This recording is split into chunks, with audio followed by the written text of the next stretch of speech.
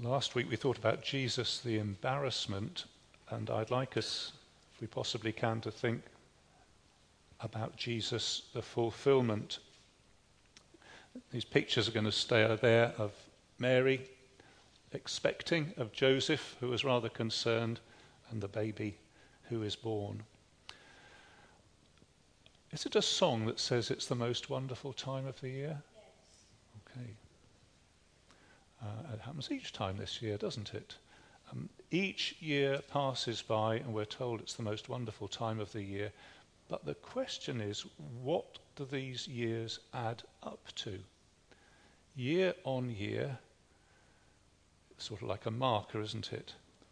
Where is it going to? Where is it going to? Are we going somewhere?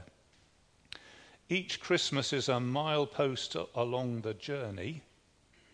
But what is the journey? From where to where? From somewhere to somewhere? Our human race is on this journey.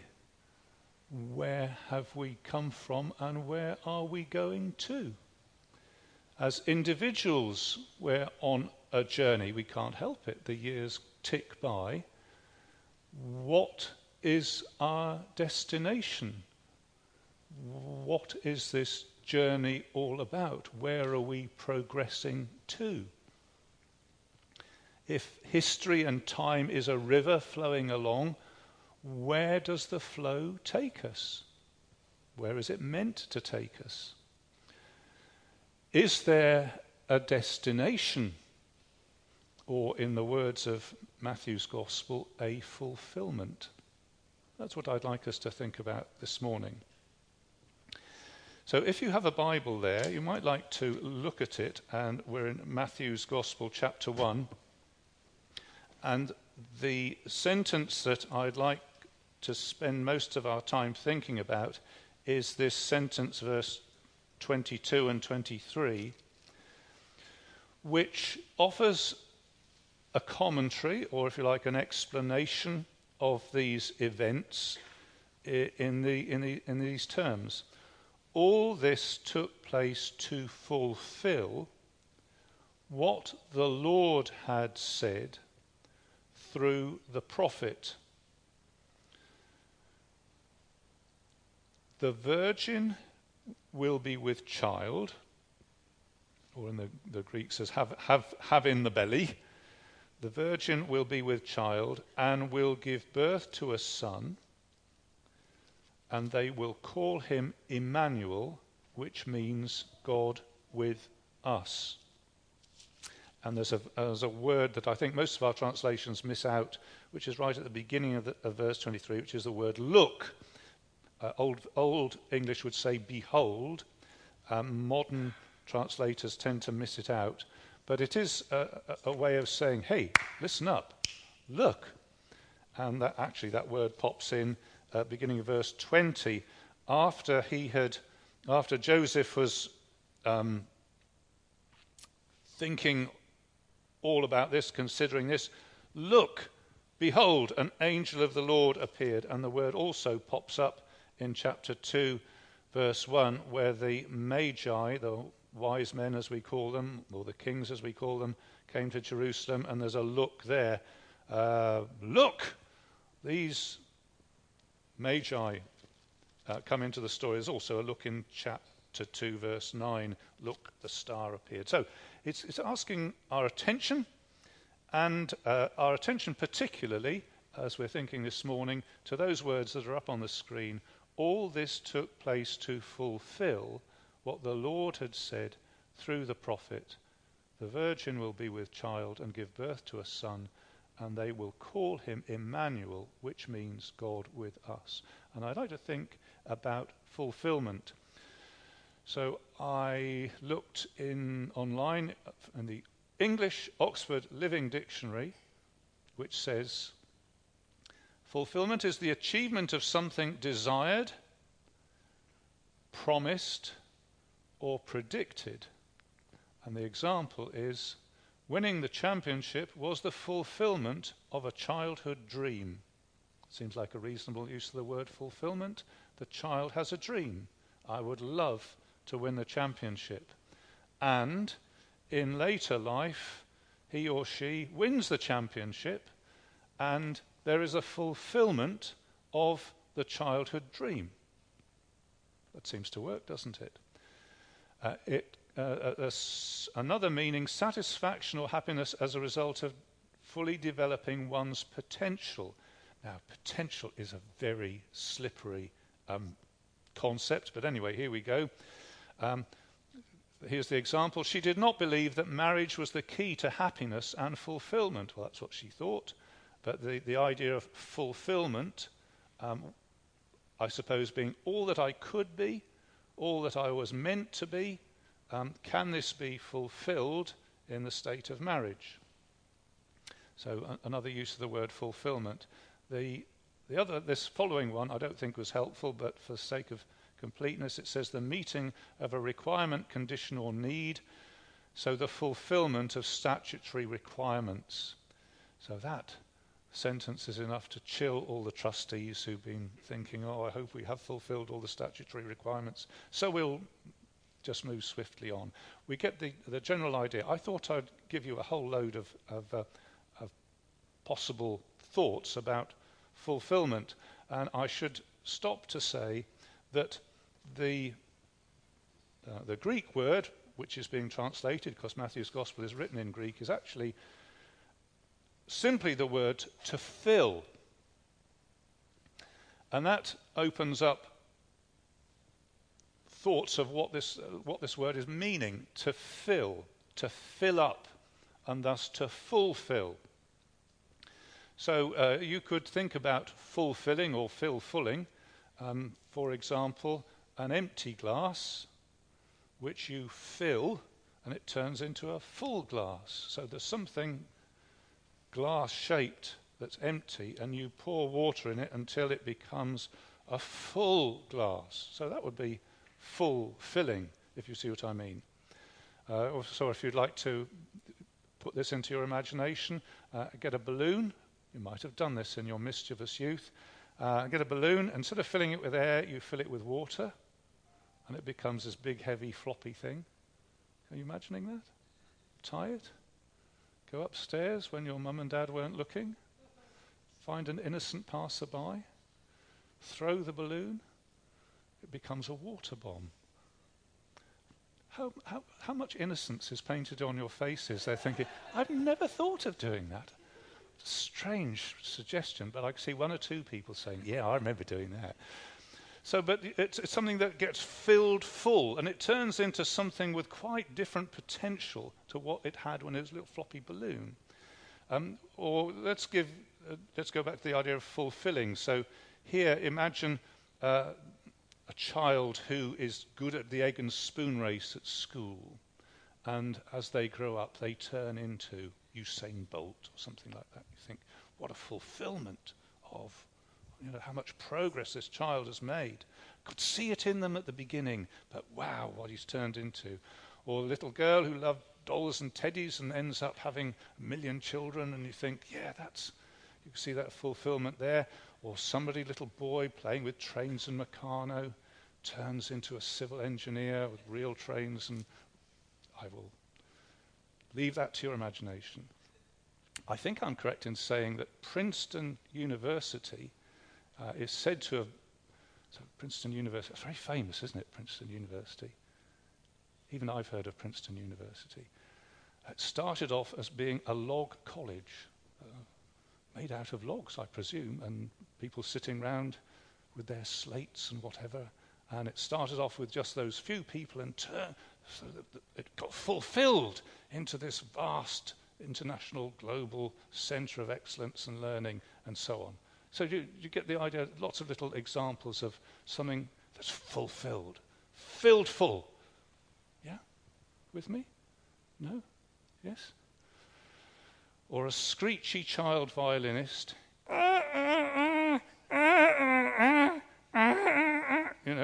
turns into a wonderful violinist, virtuoso. So you get the idea of something that's perhaps little and has a certain shape, and it gets filled and fulfilled. Okay, get the idea. Now, Matthew, when he wants to tell us about Jesus, uses the idea of fulfillment a lot. Would you like to look at these verses? He specifically states, verse 22, all this took place to fulfill what the Lord had said through the prophet. He says that in verse 22, and the prophet he's referring to is the prophet Isaiah. I don't think he actually says it's Isaiah, but that's where the quote comes from. And in chapter 2, verse 15, he says, if you look, chapter 2, verse 15, and so was fulfilled what the Lord had said through the prophet, quote, out of Egypt I called my son, unquote. And that's the prophet Hosea. Doesn't tell us that either, but that's where the quote comes from. And in chapter 2, verse 17, he says, then what was said through the prophet Jeremiah was fulfilled.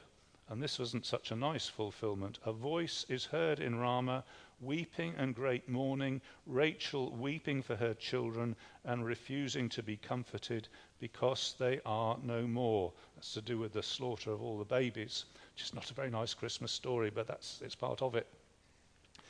These words, he says, this is going on all through this, and actually it goes on through the rest of Matthew's gospel. He says it's all, one way of understanding this is that there's a fulfillment going on in these events. All this, what did he say? All this took place to fulfill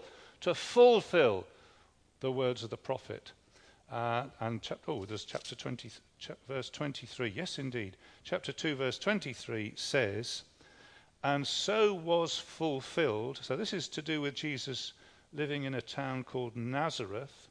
And so was fulfilled what was said through the prophets. So he is referring to more than one prophet in this case. He will be called a Nazarene. And if you've looked into your Bible and looked at those, you will know that the filling works in different ways in these different quotes, and some of them are quite mind-stretching, but in each case he says there was something that's got filled and fully filled.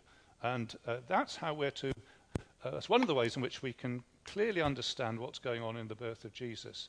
So I've got a little picture of a glass being filled. You notice I've trickily made the glass bigger in the second picture.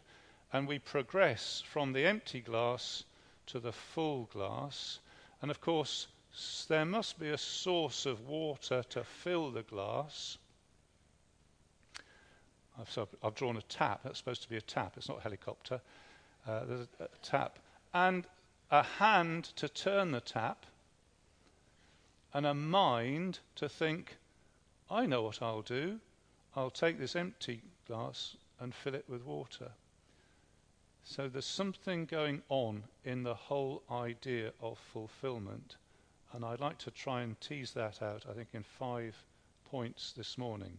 So there's the thought.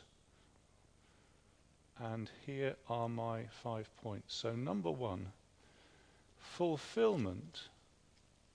This fulfillment is not the product of chance. This fulfillment is not the product of chance. There's a prevailing view that our universe is fundamentally and basically a chance thing. That's what the theory of evolution says. It says the basic understanding is that this is just a chance thing. It's like a load of dice that get thrown in over millions of years, and that's why we're here. I think if you have faith to believe that, I really do admire you. A purely evolutionary universe ruled by chance, and you inject things like competition for resources and survival of the fittest once chance has produced life, that does not ever result in fulfillment. They're two completely different thoughts.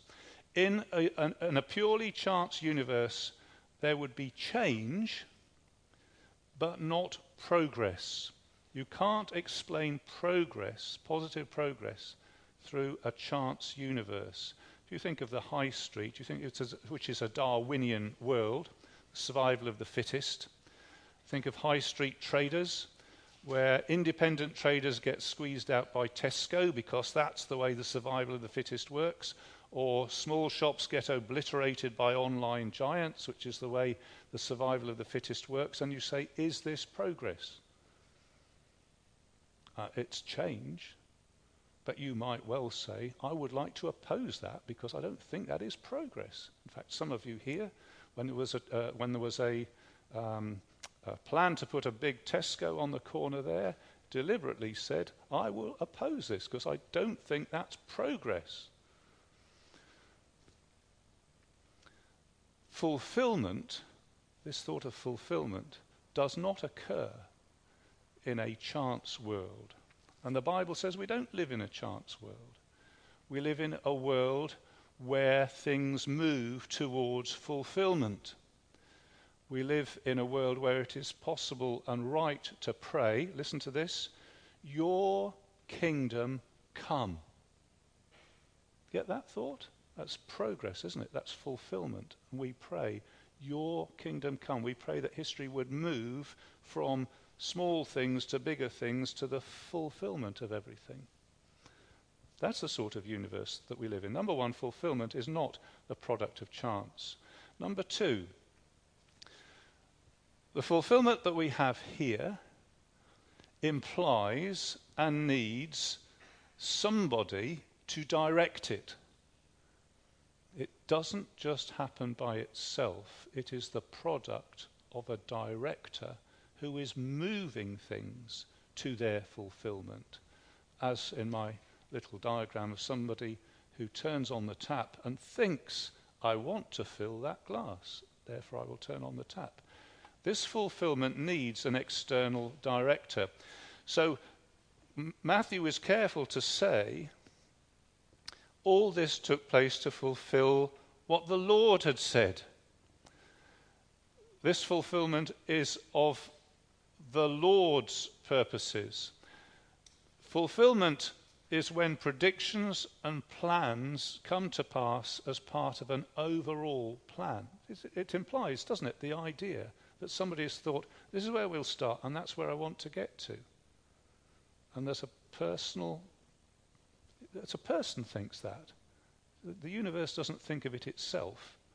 A person behind the universe thinks that and moves his plan forward. There's someone with a plan that has a purpose.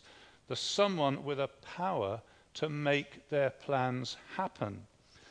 There's someone with an intention and a power to overrule in human affairs. And the Bible asserts and assumes this is the sort of world we live in. We don't just live in a world that runs itself. We live in a world in which there is a God who has things that he initiates and things that he works through and fills and brings to fulfillment. In fact, in another part of the Bible it says the God of the Bible is one who works out everything in accordance with the purpose of his will, which is a revolutionary thought, isn't it? It isn't just odd bits of the universe that are in accordance with his plan, but he's moving the whole thing towards the fulfillment of his purposes. He works out everything in accordance with the purpose of his plan. And that thought is either very frightening or very comforting. It's very comforting if you are saying, things have happened in my life which I can see no sense in. Things have happened in my life which have been very painful, very disappointing, very upsetting. They've happened, and perhaps even as you sit here this morning, things are happening around you which you say, I can't understand why this is happening. It is extremely comforting to know that there is a God who is working all things towards the fulfillment of his purposes. It isn't like we're suddenly on the edge of a cliff and look down and we think there's nothing holding any of this up. It's more like thinking, well, I don't know where I'm going, I'm in the dark on this, but there's somebody whose hand I can hold and who is holding me and leading me through, and he knows where we're going. And I think that's extremely comforting. And if you're in a position of perplexity and trouble and pain today, hang on to that thought. He works all things according to the purpose of his will. And of course, it's very scary if you're not in tune with his purposes. His purposes are working this way, and you're thinking, I'm not in that. I'm not up for that at all. No, I want to run the world as far as I can run the world. I want it in a completely different way. And you suddenly realize there's a God who's running the world in a different way to you. And I think that's rather an intimidating thought, because he's bigger than you are. He's bigger than we are, isn't he? I don't think we want to be in competition or opposition to this God. So that was the second point. This fulfillment has an external director moving these things. Number 3. The fulfillment, we're told, is a fulfillment of words. So just going back to the original sentence, all this took place to fulfill what the Lord had said through the prophet. Fulfillment of words. What the Lord had said. In other words, the truth behind this universe is that there is a word-based rationale behind it. Somebody has invented words, thought words, spoken them into this world, and they form the plan and program of what he's going to do. There is a word-based rationale behind it. I think people have intuitively a sense that there must be some sense behind this universe. The Greek philosophers said there was a word, a logos, a word behind the universe, made sense of everything. Of course, in John's Gospel, he says this word became flesh and dwelt among us. This reason behind the universe, this thinking that underlies the universe, became Jesus. But that's not what Matthew says. He simply says, there is a word-based rationale behind what's going on. And it's not simply saying that we use words to talk about it afterwards, but saying that the thing that entered the past and shapes the future is the word spoken by the Lord. Just imagine that. Into our world, God spoke words, which are not just bits of print or vanishing vibrations of sound, but powerful to shape the future. These are the things which will be fulfilled. God will do that. He will fulfill his words. So there's some words being spoken. And you might say, that's interesting. I'd like to know what sort of words these are. What sort of plans does he have? What sort of purposes does he have? And the answer would be, he has a very rich tapestry of words and plans leading from the past through the present to the future. It's a rich and full and comprehensive tapestry. And if you're interested enough to ask, well, can you put it into a nutshell? I think we could put it into a nutshell and say the whole thing is about God's people in God's place, under God's word and under God's blessing. You know, it started off in the Garden of Eden as God's people, just 2 of them, in God's place, under God's word and blessing, but they said, no, we're not having that, so they were expelled from that. And then you get the Israel in God's place, God's people under his word and blessing, but in the end they said, no, we're not having that. And the Lord Jesus came to take us to the place where we can be God's people, in God's place, under God's blessing, under God's word, and that's the the thing from start to finish, if you like, in a nutshell. These words speak of community, people.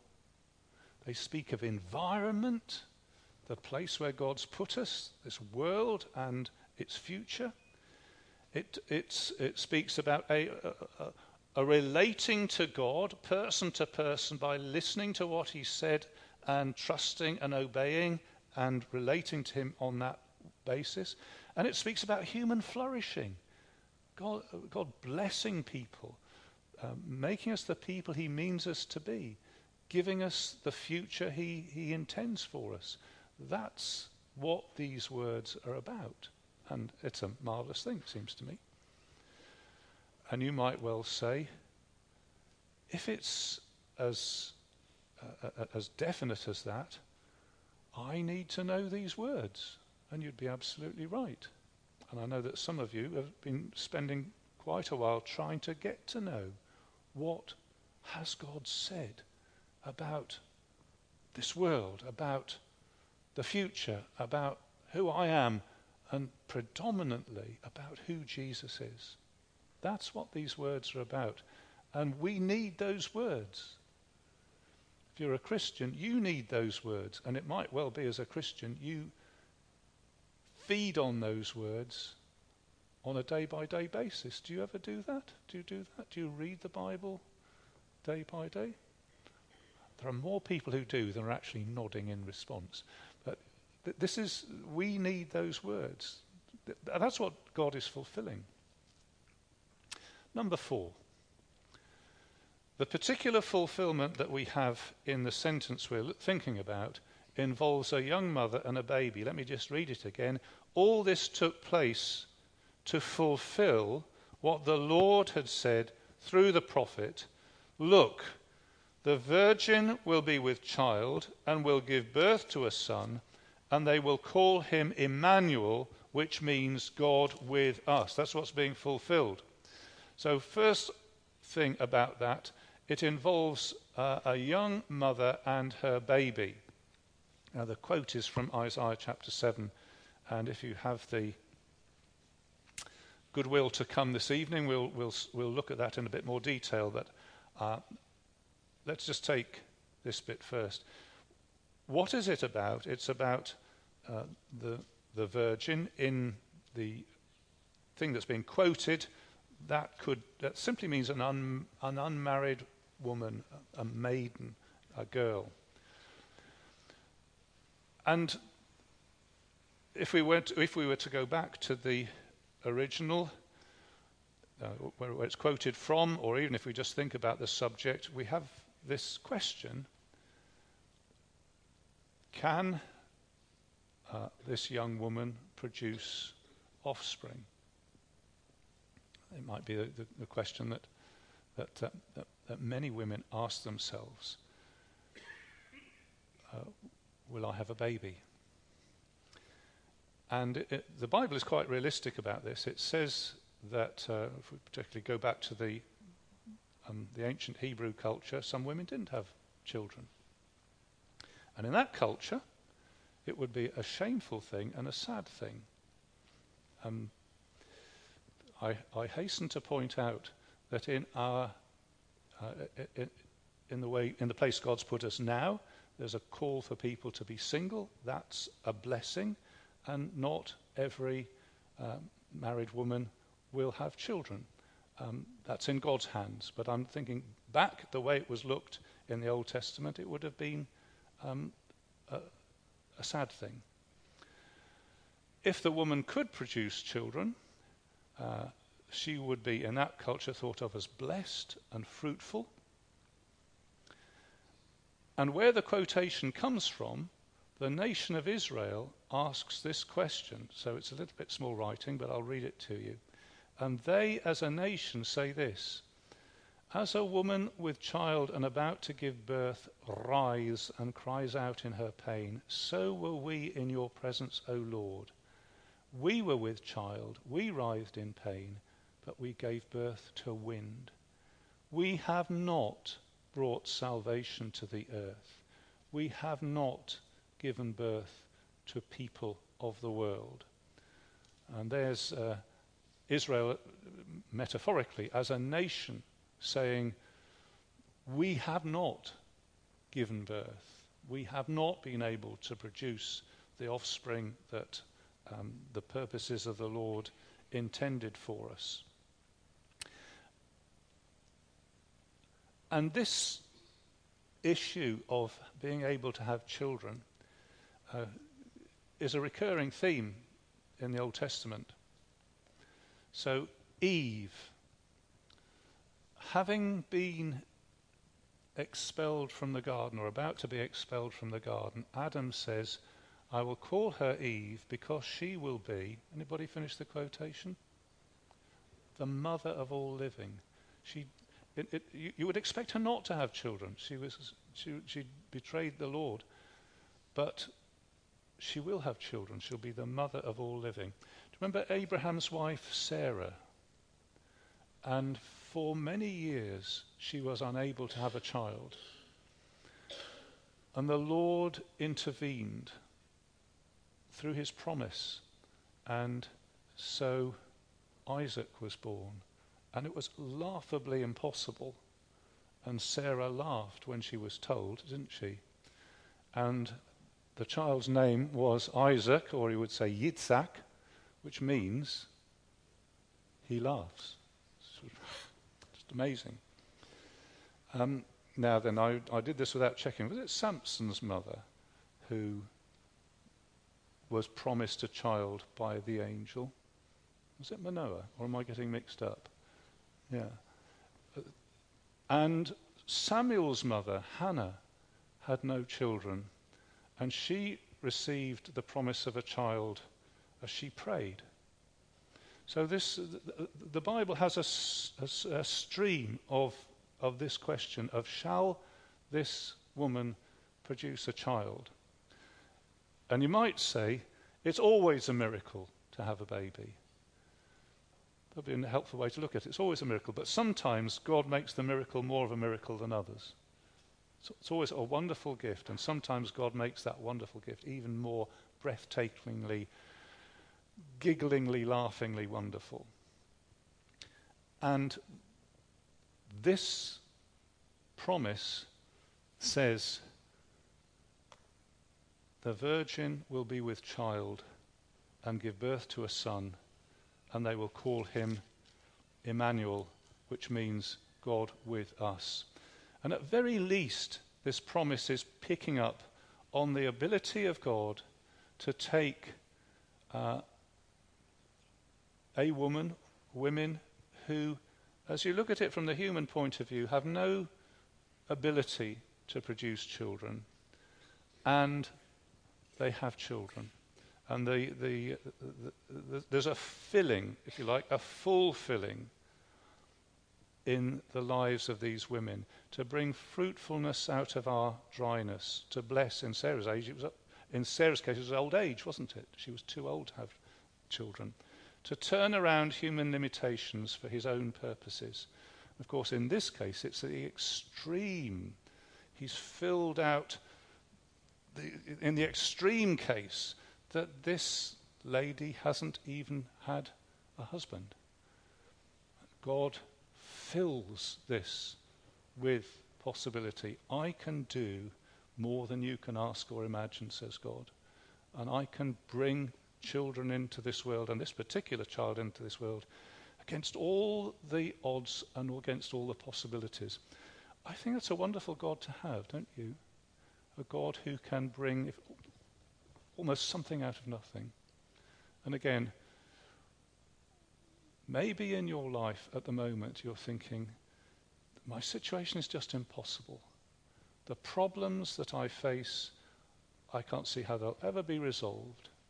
The needs I have, I can't see any way that these can be met.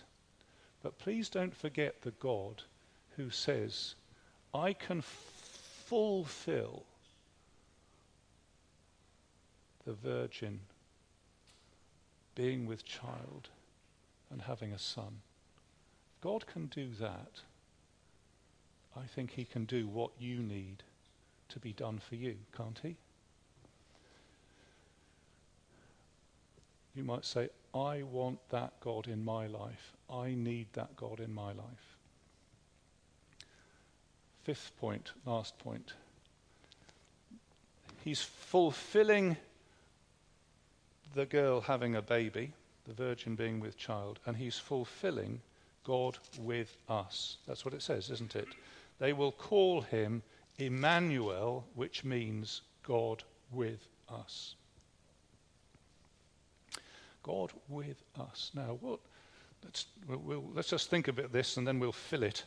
But God with us is, I've got something I haven't clicked here. It's, oh dear. Let me try and go back. Right. What's it supposed to say is it's the opposite of. What would it be like to say God is not with us? God is not with us. If you say that, God is not with us. If God is not on our side, if God is not on our side, what sort of help do we have? What sort of comfort do we have if God is not on our side? This says God is with us. What would it like to be if God is not present with us? How comforting it is to have God's supportive presence. Not just with us to watch us make a mess of things, but with us to help us. That's a great thought, isn't it? Our God is with us. We don't. The thought of not walking in life alone, and not walking in life with a sort of headmaster just watching us to say, well, you got that wrong and you got that wrong, and see me afterwards in my study. But the God who say, I'm with you to help you, to strengthen you. And when you can't manage, my strength is there. God is our help and strength. That sort of with. God's assistance. There's a sentence which says we pray, how does it say? To give us grace to help us in our time of need. I'm quoting that partially.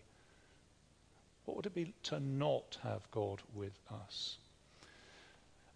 To not have God with us, I think, is a terrible, terrible, lonely, isolated, fearful place to be.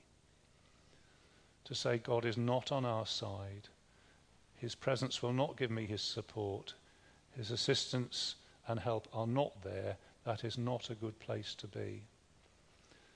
Maybe you're choosing where you're going to walk at the moment, and I say, please don't choose to walk so that God's over there and you've walked away from him. We want to be in the place which is the fulfillment of this promise, God with us. It's a great place to be. God with us. And this baby, we're told, is the fulfillment of this promise. God is with us. But how full does he fill this thought, God with us? So there's a sort of with us in terms of, and this came up in the American shootings, didn't it, where people said, well, our thoughts and prayers are with you, but we won't repeal any gun laws. And people mocked that idea of thoughts and prayers. Thoughts and prayers, I think thoughts and prayers are good.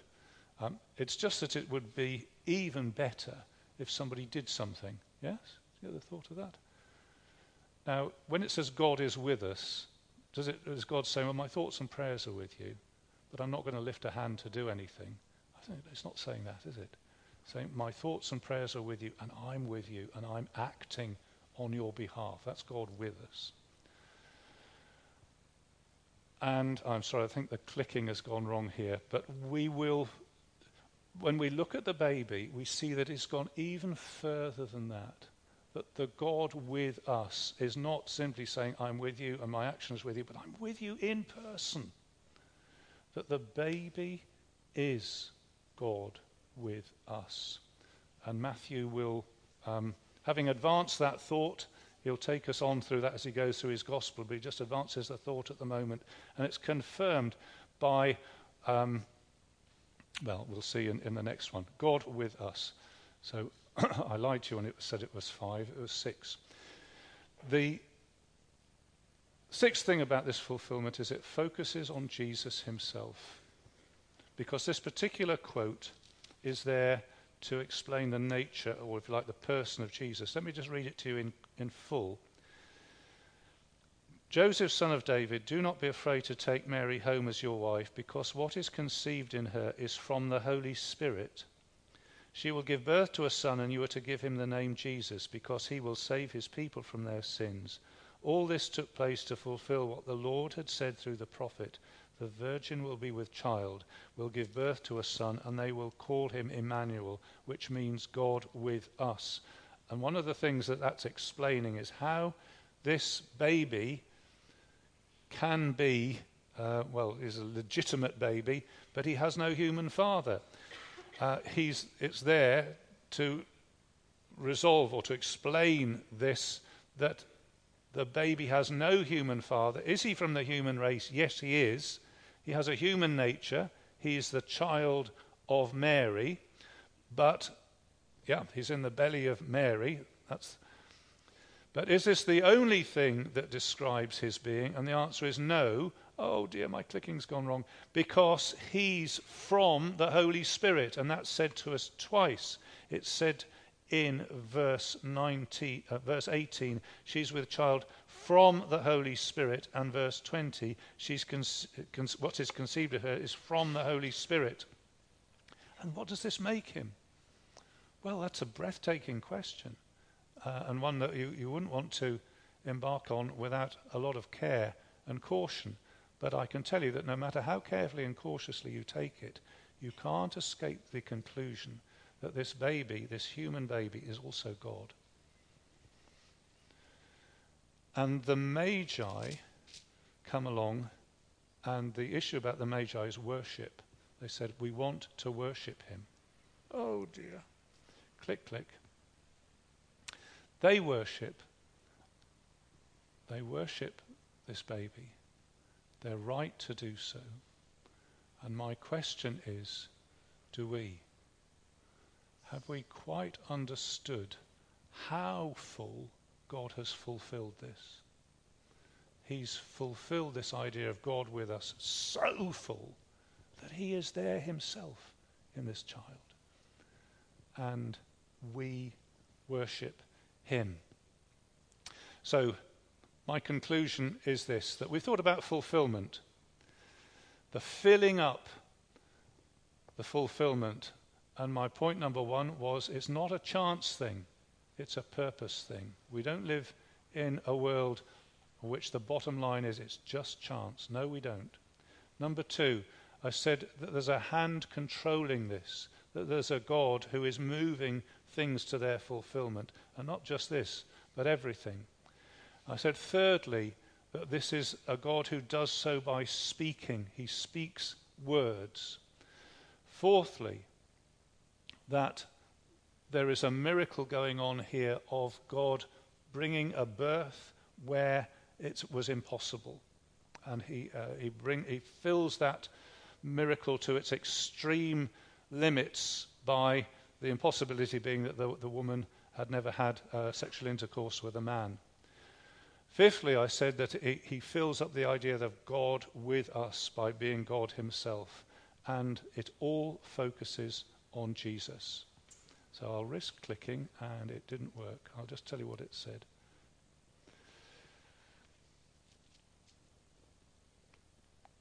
What we're looking at is a God who fulfills everything, and the place where he focuses his fulfillment is Jesus himself. The purposes of history are focused in Jesus.